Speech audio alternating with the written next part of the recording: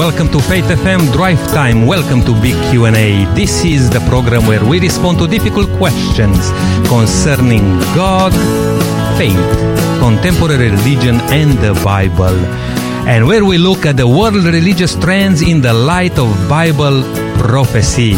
I am Nick Kurita, the South Australia Regional Coordinator for Faith FM. And if you like to make a comment or have your questions answered, you can text me at 0401 305 077 or email me at info@faithfm.com.au. You can also visit our website, faithfm.com.au.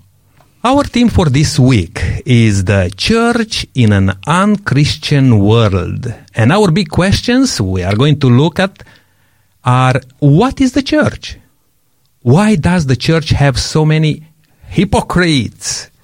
Sexual abuse in the church, is it real? Does the biblical church even exist? And does the church have a future? These are just few of the questions we may ask during the whole week, but today we'll concentrate on what is the church. And our co-host today is Ernst Williams. Ernst is a pastor of the Adelaide City Church, Adventist City Church here in Adelaide, in South Australia. And Ernst, welcome to the program. It's very good to have you with us today. Thank you very much, Nick, for having me in. Look, I was looking forward to have you in here because we're trying different people, and now I would like to hear a little bit of your background because I know you. You moved to Adelaide not that long ago. That's correct. February this year. February, that's right. I know a little bit. Now you're married, yes? Yes, I am. I have a wife. Yep. Yes. Marsha, her name is. Yeah. Yes. No children yet. No children. No children. Now, I got to know Marsha a little bit more because she helped us with some programs which we run with mental wellness. Yes. My wife is a psychiatrist. She currently works at the hospital there in Adelaide. Yes. In the city. Yeah. And she's a great singer too. I know that. Yeah, she sings as well. Yeah. Hopefully we can play a song today. If we have something with her today. If not, definitely maybe another time. Next programs we'll do something. Yeah. But it's very good to have you with us today here, Ernst, because we are going to tackle a quite interesting question. And to talk today about, is there a church, or what is a church? What's a church? What's a church, Ernst? How can you describe it? Okay, well, I guess there are two ways to reflect upon the question, what is a church? The actual word itself in the original language is the word ecclesia, which means a gathering or an assembly or a congregation. So it's got to do with a group of people coming together and meeting together. So that's one kind of definition of what a church is. Another definition has a broader definition in terms of a church can be a group of believers who are assembled for worship in a specific place, believers living in a certain locality, a group of believers in the home of an individual, a group of congregations in a given geographical area.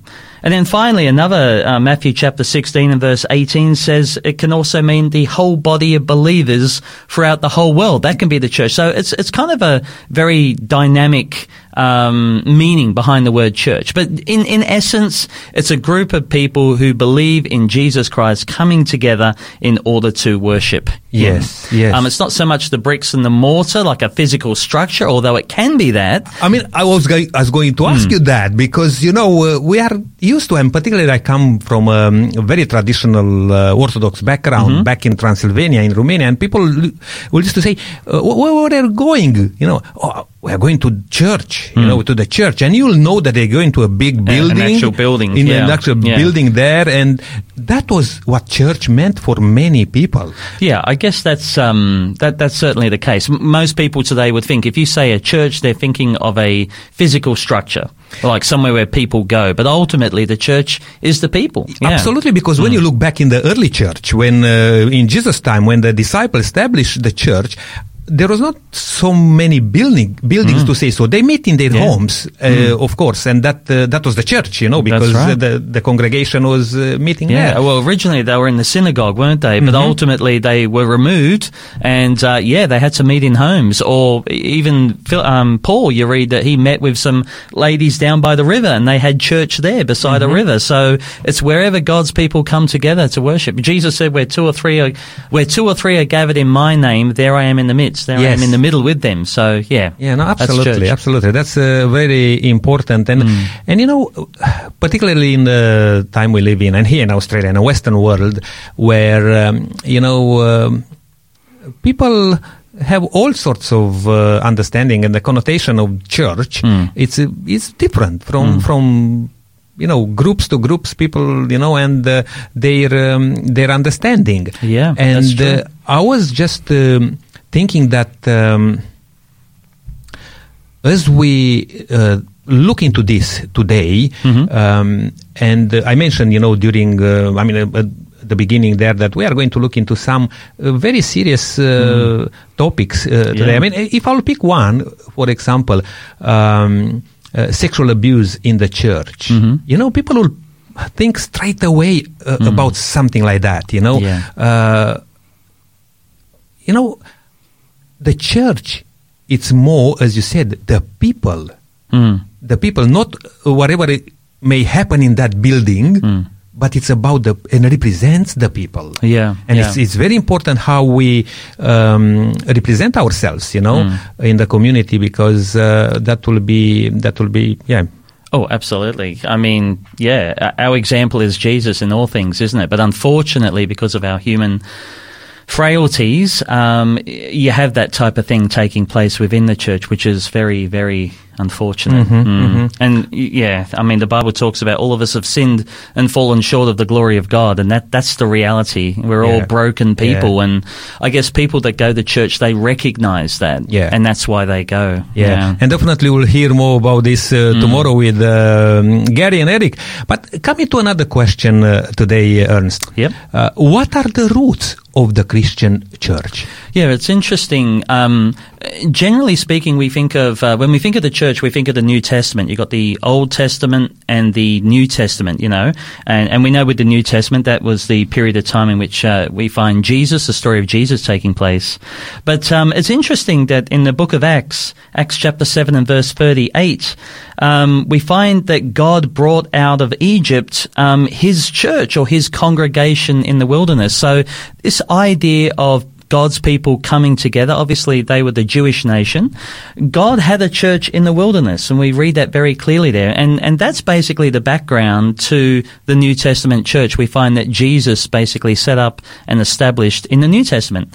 In particular, when you read Acts chapter 2, where the disciples met in the upper room, we read there about the Holy Spirit descending upon the disciples, and then they began to go out and proclaim the good news of the resurrection of Jesus Christ. So that's where you have the kind of origins in the New Testament. But it also has some connections, obviously, to the church in the wilderness. The church there in the Old Testament as well. Absolutely, and all the world at that time, they knew about that church in the wilderness. Oh, yes. That gathering, that multitudes of people, God's people. Absolutely. And that's probably another thing which, we'll maybe able to look at. Church is God's people. That's it. Again, coming back to that word, ecclesia. It's the gathering, assembling, or congregating of God's people coming together.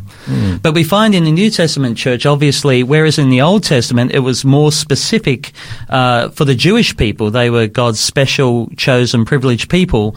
But we find in the New Testament that it's kind of broadened now, and we find that Gentiles are able to come in as well.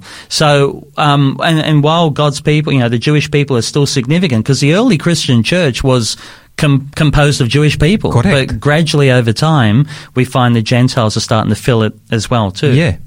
Absolutely. And definitely, with what you just said, now it's important because you may think, okay, are you part of this church? No? Okay, then you're not God's people. But in the end, we have to be careful with that, because God's people, The true church is those ones who follow Jesus Christ, you know. Now, you may have different beliefs. You may call it that. I'm not sure if you may call it church. But in the end, in the Bible, all through the Bible, with all the examples we find in the Bible, is the church represent the true people of God. Yeah. Now, also, I would like to ask you another question here, if you don't mind. What are some of the metaphors that the Bible uses to describe church? Yeah, it's interesting as you read the scriptures that you'll find a number of different ways in which the church is portrayed. For example, we find that Paul, he likens the church to a body. For example, in Colossians chapter 1 and verse 18, it says, "He, that is Jesus, is the head of the body, the church." And we are the members, or we're the components or the parts of the body that make that up. The church is also described as a temple. In another verse there, it's described as a bride. We find that Jesus is the groom and his people are the bride. And ultimately, he's coming back for his people to gather them, to take them ultimately home to heaven with him. The church is also described as a flock. Yes. You know, thinking of sheep. For example, we read there in Acts chapter 20 and verse 28, it says, "Watch out for yourselves and for all the flock of which the Holy Spirit has made you overseers." This is Paul talking to some of the elders, the leaders of the early church. And he said, "To shepherd the church of God that he obtained with the blood by his own son." So again, God's people are likened to sheep there. And of course, sheep are can be pretty stupid, pretty foolish, can't they? When you think about some of the actions of sheep. Likened to a flock. Also as a family, we find that's another description of the church as well there. And the Bible talks about how we can be adopted into the family of God, or we can be born again and enter into the kingdom of heaven. We read there in John chapter 3 and verse 8. Yes. We also read another definition of the church is it's described, or a metaphor that's used, is it's called the pillar and the foundation of truth. In other words, it's a depository of God's word, of God's truth. And then finally, I guess there are many others. These are just a couple that I'm sharing with you here. But another definition for the church is it's like an army. It's likened to an army going forth into battle. All right. You read there in Ephesians chapter 6 and verse 12, "For we do not wrestle against flesh and blood, but against principalities, against powers, against the rulers of the darkness of this age, against the spiritual hosts of wickedness in heavenly places." And it goes on to talk there that we're to put on the whole armor of God. So even there we see that the church is, again, likened to an army that's organized, going out to conquer and to conquer. Beautiful. That's wonderful. Yeah. Ernst, I'm going to take a short break here. No problem. And I'm going to advertise a book which we would like to give out this week. And for everyone listening there, if you want to have this book in your hands, free of charge, no obligation, can be delivered to your door.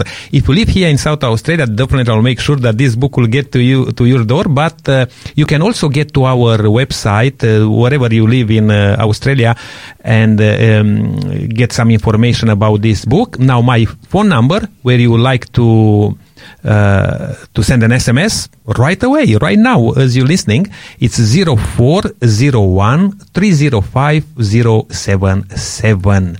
That number again, it's 0401 305 077. And as I said at the beginning, you can visit our website, faithfm.com.au, or write an email, faithfm at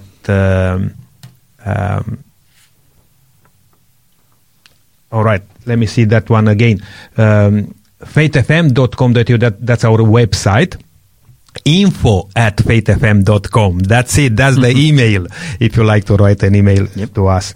I will just play that ad right now, and we'll be back in a sec. When your life gets harder and the world gets worse, Jesus has the answers. Do you need the hope that Jesus will bring into your heart? What about your friends, family, or workmates? Faith FM's free offer for you today is a life-changing book called The Great Controversy, filled with stories of hope and encouragement that are guaranteed to draw you closer to Jesus. To receive your free copy of The Great Controversy, go to faithfm.com.au or call us on 1-800-FAITH-FM, that's 1-800-324-843. Now that's a wonderful book, and talks about the history of the church, about all sorts of things which will really amaze you. Just before we moving into our subject, I would like to listen to a song, Praise the Lord, with glad thanksgiving. Stay with us. This is Faith FM Drive Time Big Q&A.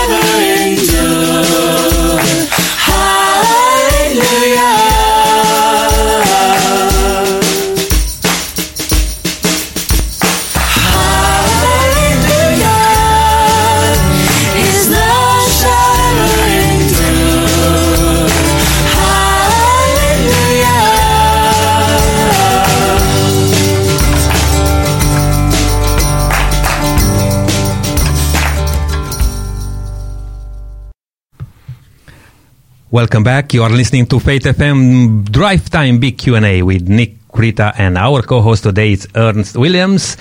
And the big question for today is, what is the church?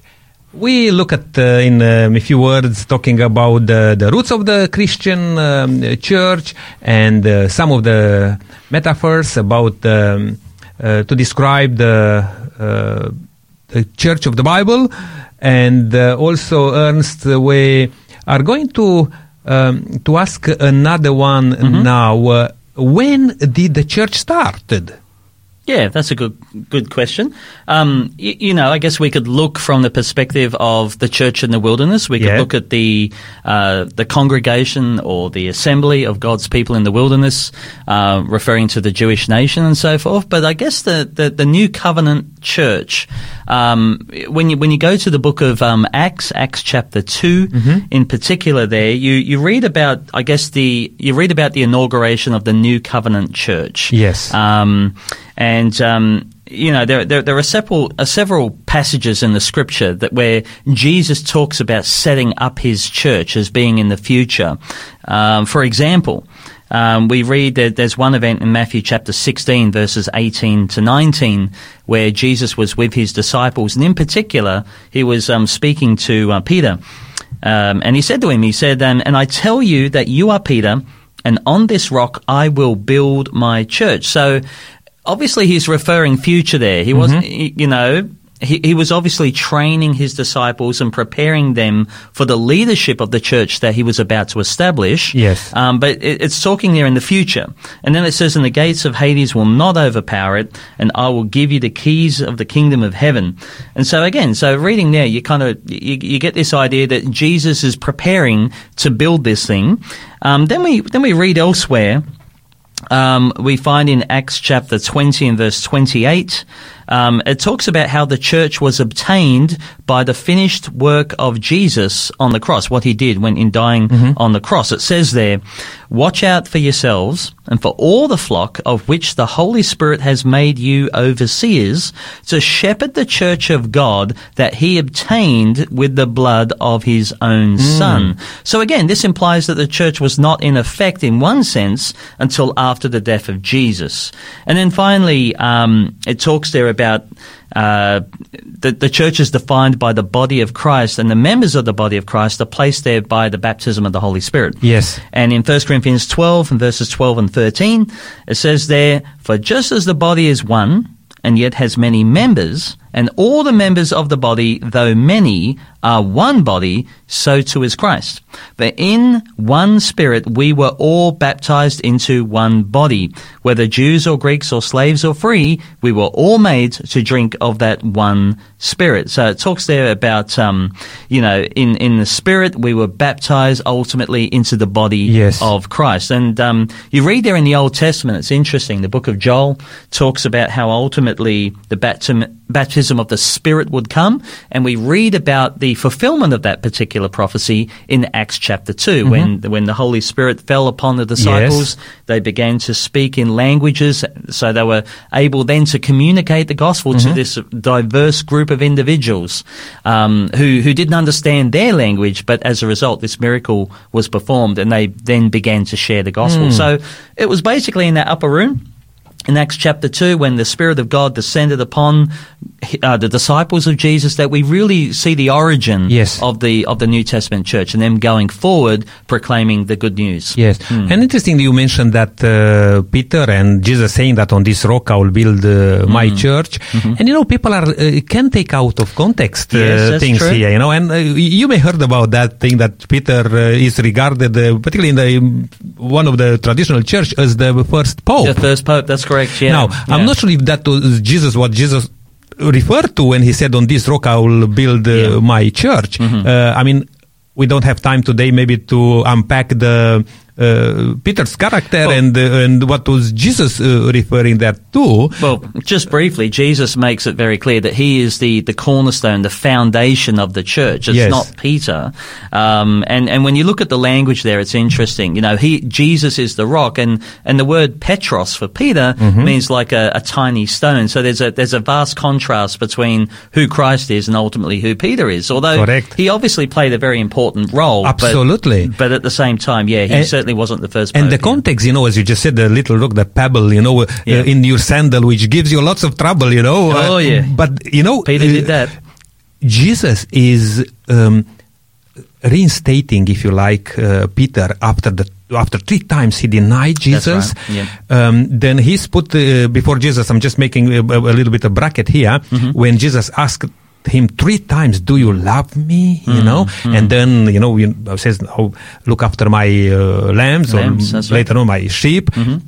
Jesus is talking that, what, you are going to play an important role in my work, because Jesus commissioned all of the disciples, not only Peter, all the disciples, but here Jesus, it's empowering Peter to say, hey, I forgave you. And so what we see exactly is that Peter and the other disciples, they then go out, and especially as you read the book of Acts, you begin to see how they performed incredible miracles, how they proclaimed the word of God. They taught the scriptures, they healed people, they ministered to people's needs and so forth. And that was the way that the church began to grow and to expand as a result of them following the expressed desire of Christ, who told them to go out and proclaim the word of God, Yes. the good news of salvation, Yeah. that Jesus had come and that people could be forgiven of all their sins. Yeah, and also another passage in Acts chapter 2, verse 42, for example, it says here, and they continued steadfastly in the apostles' doctrines and fellowship, in the breaking of bread, in prayers. You see already here, it's a family, as you just said. Yeah. It's a family. And when he says here, doctrine, that's interesting, because, Ernst, right now, as we speak, I believe are more than 34,000 groups or churches, different churches, 34,000, that's a lot, eh? And Jesus speaks about one church, yes. which one is it? And you may ask that question, which one is it? As we looked into this, Ernst, today, because I liked it how you portrayed it from the beginning as a family, as a place where you can feel comfortable, secure, in the presence of God, to be taught, to be led, to be, empowered for these times we live in. And, we are going to tackle another question here, which I really like. Probably this will be in two parts, maybe, but I will just ask this question to you first, and we may see how we go with time and so on. But in the first place, what is the purpose or the function of the church? That's a really good question, Nick. I can basically there's probably more responses or answers to this question, but I've kind of summarized that in four specific areas. I think in terms of worship, of edification, of service, and of evangelism. Okay, I'll start with the worship. Obviously, when you think about the history of the Christian church, God's agency for bringing his people together, his believers to come and worship him was the church, and they would do that on the Sabbath. We find that very clearly from the book of Genesis all the way through the book of Revelation. We find that God's people are coming together wherever it may be, as we've identified, not necessarily a building, but whether in the home or by the river or wherever it's been. In the wilderness, as you just said. Wilderness, wherever. They've come together to worship. And it's interesting because Jesus did that. He went into the synagogue to fellowship. We find his disciples, after Jesus had died, was resurrected, went back to heaven. We find the disciples following his example, at least up until the point that they could no longer attend the synagogues because the Jews would remove them, and so they could no longer attend. But then you got the home groups where they are starting to build, and then different churches over the centuries. And so we see that God has, I believe that he's created a God-shaped hole in all of our hearts. I really believe that, and we try to fill that hole with different things that this world has to offer. And maybe for a period of time it satisfies, but I know ultimately that it doesn't completely, that ultimately only God can fulfill that need. And it's interesting that Jesus himself said in John chapter 4, he said, "But a time is coming, and now is here, when the true worshippers will worship the Father in spirit and truth, for the Father seeks such people to be his worshippers." God is spirit, and the people who worship him must worship in spirit and truth.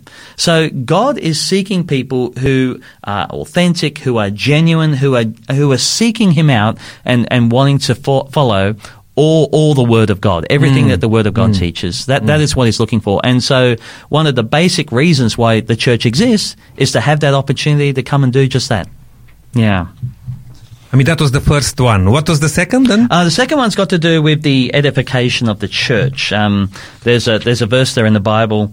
It says in Ephesians chapter 4, verses 11 to 13, that it was he who gave some to be apostles, some as prophets, some as evangelists, and some as pastors and teachers to equip the saints for the work of ministry. That is, and here's the key word, to build up the body of Christ, until we all attain to the unity of the faith and of the knowledge of the Son of God, a mature person attaining to the measure of Christ's full stature. So basically, when people come to church, as you mentioned before, it's like a family.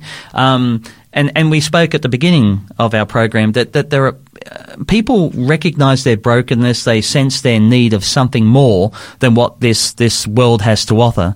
And so they come to church, and the church is about helping people discover how they can find fulfillment in prayer and in the study of God's word, and in learning more about the incredible love of Jesus Christ and what he's done for us on the cross. And so basically church is a place where people can come to grow spiritually. Yes. It's this idea of edification, or to build up, this idea for people to use the gifts that God has given them in order not only to build up each other, but also build up people outside the walls of the church as well too. I've got where's that verse I had here? It talks there about in Matthew chapter 20 verse 28, it says, the Son of Man did not come to be served, but to serve, and to give his life a ransom for many. And so this is another thing that God has called us to do, and why church is so important, so we can serve and minister to one another and ultimately build up the kingdom of God here on earth. Beautiful. Now, I like that. And then you had two things you mentioned. That's here. Two other things. I've got two more. All right. Now, let's go to another one, and probably we'll come back to an ad for the book which we give away. But let's look at the third. Okay. The third, I think, the third reason for the existence of the church is for service.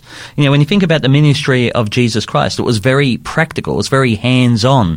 In fact, Matthew chapter 9 verse 35, it says, "Then Jesus went about all the cities and the villages." It says he was teaching in the synagogues, he was preaching the gospel of the kingdom, and healing every sickness and every disease amongst the people. So we see that Jesus, it wasn't just about taking the Bible and beating people over the head with it. It was about, ministering to their needs and mingling amongst the people and revealing the love of his Father. Yes. That was basically what Jesus did, and he calls us to do the same as well.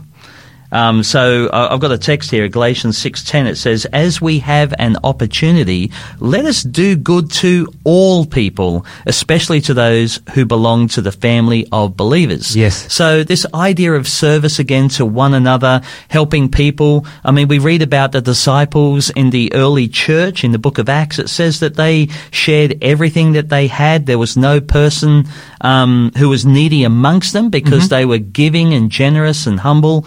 If they owned land, they sold their land to help others, and says they brought the money from the sales and gave it to the apostles as they distributed to those who were needy. Yes. So we see that, Christianity should be a very practical thing. Yeah. Absolutely. Thanks for that. Again, I'm going to talk about this book which we are giving out this week. It's an awesome book. It's called The Great Controversy. And if you like to get this book in your hands, you can right now send an SMS to 0401 305 077, or you can visit our website, faithfm.com.au, or write an email to info@faithfm.com.au. You'll get this book in your hands free of charge, no obligation. And I'll encourage you that while you get this book, it's not a very, thin book. It's a bit to read on it, but you'll really enjoy the whole topic, all the topics. I mean, would you like actually, Ernst, just in a couple of words, maybe just present a couple of the topics of this book? Yeah.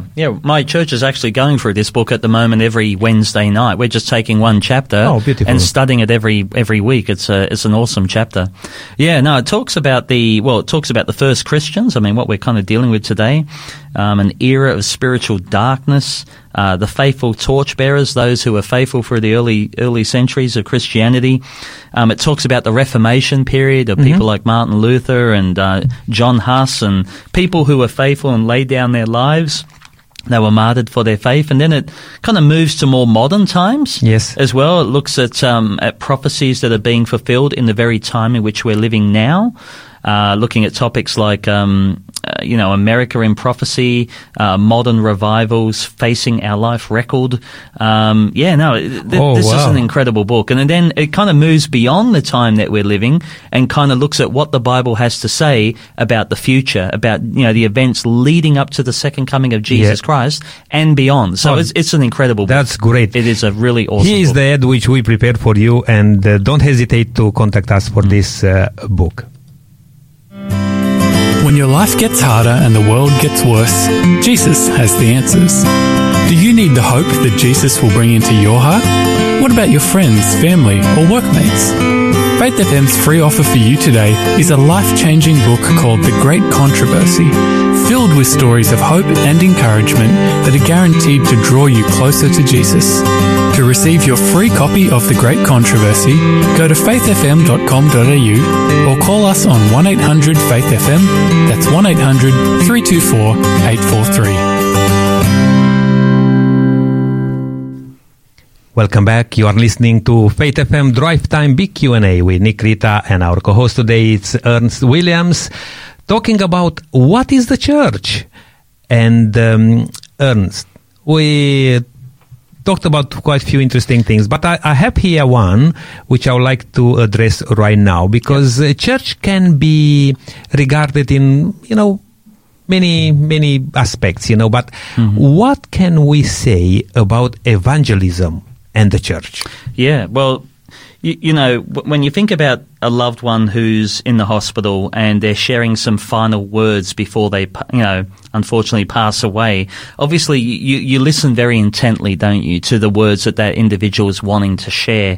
And when you think about Jesus, just before he ascended back to heaven, he shared with his disciples some words that basically are found in Matthew chapter 28 verses 19 and 20. And he said to them, "Therefore go and make disciples of all nations, baptizing them in the name of the Father and of the Son and of the Holy Spirit, teaching them to obey everything that I have commanded you." So he's basically he shared this great commission with his disciples, telling them to go forth and to share the good news of his salvation. And then we read in the book of Acts chapter 1 and verse 8, it says he gave his disciples a promise, because you think about that daunting task of going to the world. I mean, a group of 12 men, or 11 at that time, trying to share this with the world would seem impossible. But then he said to them in Acts chapter 1 and verse 8, "But you will receive power." That word there, power, is the word dunamos, which is like the same word for dynamite. "You will receive power when the Holy Spirit has come upon you, and you will be my witnesses in Jerusalem, in Judea and Samaria, and to the farthest parts of the earth," to the whole world. And what was the message that they were to share? Well, in the book of Revelation, we find that God has called his end-time church to proclaim the everlasting gospel, the good news. And it says there in Revelation 14, 6 and 7, "I saw another angel flying in the midst of heaven, having the everlasting gospel to preach to those who dwell on the earth, to every nation, tribe, tongue, and people, saying with a loud voice," so this is not to be, secret, it's a loud voice, "Fear God, give glory to him, for the hour of his judgment has come, and worship him who made the heavens, the earth, the sea, and the springs of water." So the message that's to go to the world today is an invitation to come back and to worship the Creator God. That's the message that God is wanting people to hear today. That's amazing. And, Ernst, as you talk now, I'm just thinking again, when people used to say, again back home, it says, don't go and don't preach there. That's proselytism. That's this or that. But you cannot keep your mouth shut with the good news you are invited to share with all other people. How can you, restrain that? When Jesus says, "Go and preach this gospel to the dying world." And let's clarify what that good news is too, because sometimes we throw these words around, don't we? But we don't fully understand what they mean. Let me give you a biblical definition of what that means. 1 Corinthians chapter 15 verses 1 to 4. It says there, Moreover, brethren, this is Paul writing, he says, moreover, brethren, I declare to you the gospel. So he's now going to go down and break it down. What exactly is the gospel? He says in verse 3, for I delivered it to you first of all, that which I also received, that Jesus died for our sins, according to the scriptures, and that he was buried, and that he rose again the third day, according to the scriptures. So it's got to do with the death, the burial, and the resurrection. We can have hope, can't we, Nick? Yes.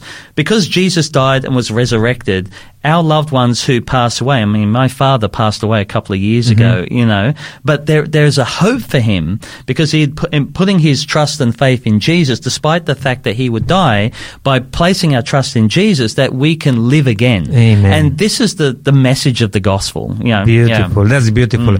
Hey, Ernst, time is going fast, but just in few more minutes, I would like to ask you this. Yep. What led you to church, Ernst? What led me to church? That's a long story. But in a nutshell, basically, my background, I was growing up in Sydney. I was playing in a heavy metal band around the pubs around Sydney, and basically my band fell apart. We were playing in different pubs, doing things. I was wanting to make it big time in the music scene. It all just fell apart, and it just reached the point where I remember I was drunk at a party, and I was sitting in the room. I was music blaring, people walking around me, but this thought came to me: what am I doing with my life? And it was around this time I remember that my brother, who was also into heavy metal music and all that, he said that he was getting baptized, and I thought, what's baptism? What's that all about? And so I wanted to support my brother. I went to this church with him, and the pastor presented a sermon, and at the end he made an appeal, and he said, put your hand up if you want to accept Jesus Christ as your Lord and Savior. And I was sitting there. I remember my mum was sitting next to me, and she turned to me and she said, and she knew my lifestyle and what I got up to, and she said, you will never become a Christian. And my hand went up. Wow. And, it went up it was like a roller coaster. I'm giving you the very quick version here. My brother was baptized, and I really sensed that the Holy Spirit was convicting me that I needed to go to church. And so initially I started attending the Hills Christian Life Centre Church in Castle Hill in Sydney for about 6 months or so. And as I went, as I was hearing truth being proclaimed, I sensed a fullness, a completeness, a peace that kind of swept over me that I didn't have previously. As I mentioned earlier, I was trying to fill my heart or my life with all these different things that were destroying me. But when I discovered who Jesus was, and the thing that really broke my heart was the fact that God loved me so much that he sent his son Jesus to die for me, that just blew me away. Yeah. That's amazing. I mean, that was in a very short version, but I can tell you one thing now, Ernst. You are booked in for one of the other programs which I produce, In the Footsteps of Jesus. Just to share your story. Well, because you have a story to share, I can tell you that. I did share it the other day on LMM, but all right. I can do it on the radio as well. We can do it here on In the Footsteps of Jesus. And you know what, Ernst, as you just share a little bit of that story, that's what is church. Church is a vibrancy, of your life to live for Jesus, live for God, or for your neighbor. Yeah. It's not just to go to a building once in a year or twice a year, Easter or Christmas or where there is a wedding or a baptism or whatever. I know so many people who profess to be, will claim to be Christians, and they will go to church, as I said, a couple of times a year. Yeah, I like, that there's an analogy used, like the church is not a showcase for sinners, a showcase for saints. It's a hospital for sinners. Yeah. The people going there recognize their spiritual condition. They recognize that they need a power outside of themselves in order to change their life. And that power, of course, comes from the Holy Spirit, from Jesus. Yeah. So, unfortunately, it is broken. Unfortunately, horrible things do happen because when people come together, But ultimately, it is a place where we come, congregate, worship Jesus Christ. Yeah. And you look, also a church is a place where God is revealing himself to us. And I would like to say one more thing, that we should also reveal ourselves to God. Mm. You know, from a old man to a changed man to a newborn person. Being born again. Yeah. You know what I mean? That church should be something where we should grow together and live for what God have purposed. Yeah. The Bible speaks about by beholding we become changed. So the more we behold Christ, the more we will become like him. Now that you know, when I share my testimony, there were certain things in my life that I had to remove and get rid of. And some of those things were easy, but other things were difficult. Yeah. But the more we learn to trust Jesus and surrender our life completely to him, then he will bring about those necessary changes in our life. So that's the beauty of church. And beautiful. It's wonderful. I remember one time back home, after I gave my life to Jesus too, and I have a story to share also, and one day maybe I will do that on the radio. I came from a show business background too. I was a dancer. Wow. Modern dance, a bit of ballet or combination there. And anyway, when I decided to turn my life around, you know, I mean, allow God actually to work in my life, one after the other, you know, things just happen in my life. And I remember one occasion when we were studying the Bible in a group of people from different denominations. And there was about, 5, 6 or something like that. It was some while ago. People from Orthodox Church, Catholic, Baptist, Reform Church. I was a very good friend of mine. The priest of that church was a Hungarian group. And we studied the Bible, Ernst, and we were a family, and it's different denominations. Yeah. And one day, there was a question asked. Actually, all through this time, I was expecting that question to come on someday. And the question was, which is the true church? So many, which is the true church?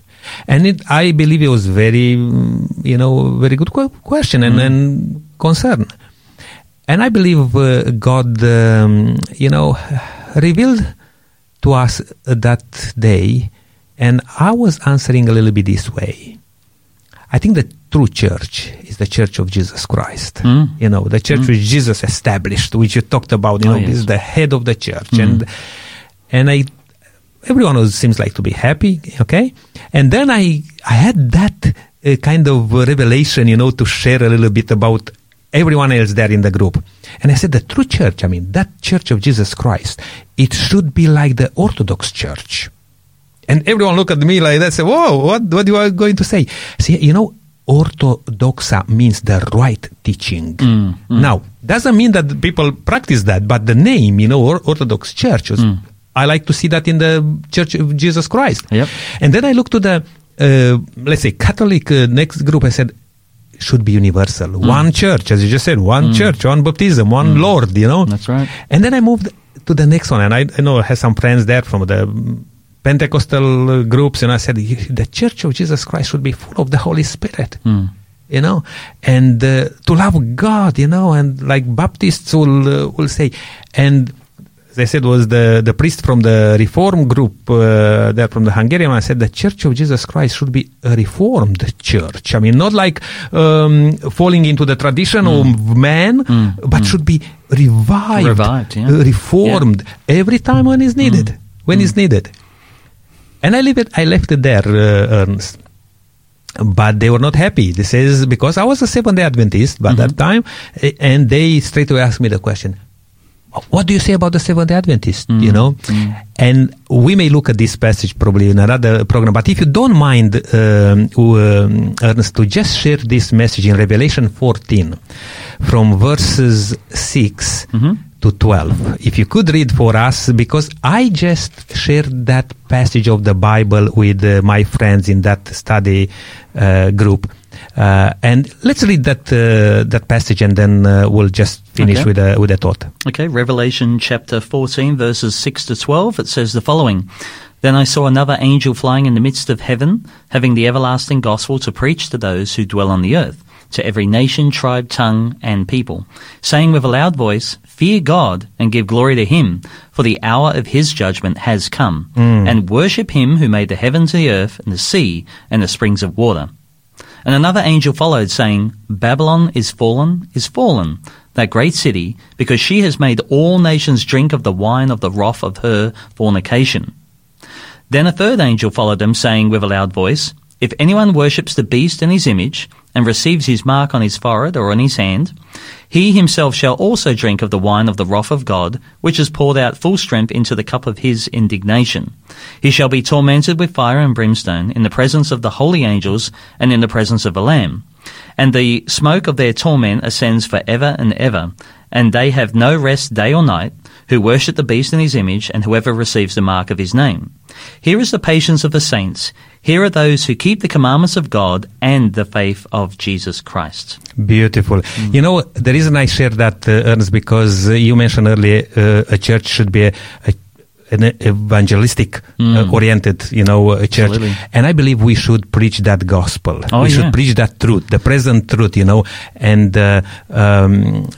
What's interesting about this, of course, this is the message that's to go to the world. And if you read there in verses 14 onwards, it describes the second coming. So chronologically, this is the message that is going to prepare people for the return of Jesus Christ. So, absolutely. Yeah. We're out of time right now. Would you be able to just have a prayer for us? For sure. Let's pray. Gracious Heavenly Father, we just want to give you thanks, Lord, for the opportunity that we've had today to be able to talk about the Word of God, and in particular to look at the church. Lord, we recognize that the church is not perfect. We recognize, Lord, that it is full of sinners. But we also recognize, Lord, that it is your divine agency that you have set up upon this earth in order to bring people together in being able to worship you, to be able to serve you and serve one another, and to take the good news of the gospel to the world. And I pray, Lord, that as we continue this series of meetings looking at different facets of the church, that you'll bless Nick and the team as they continue to look at this very interesting study this week, in Jesus' name. Amen. Amen. Thank you very much, Ernst. It looks like our time is up right now, and thank you for joining Nick Rita and Ernst Williams on Drive Time Big Q&A. Please join us tomorrow when we ask, why does the church have so many hypocrites? If you like to know more about this and ask some question, don't hesitate to SMS 0401 305 077. Really looking forward to see you again. Until then, may God richly bless you. I leave you with a song, Because I Have Been Given Much. Because I have been given much, I too must give.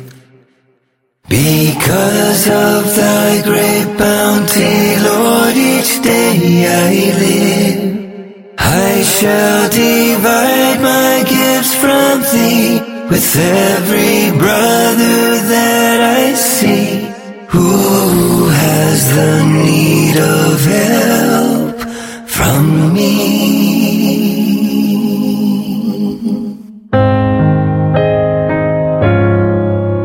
Because I have been sheltered, fed by thy good care, I cannot see another's lack and I not share.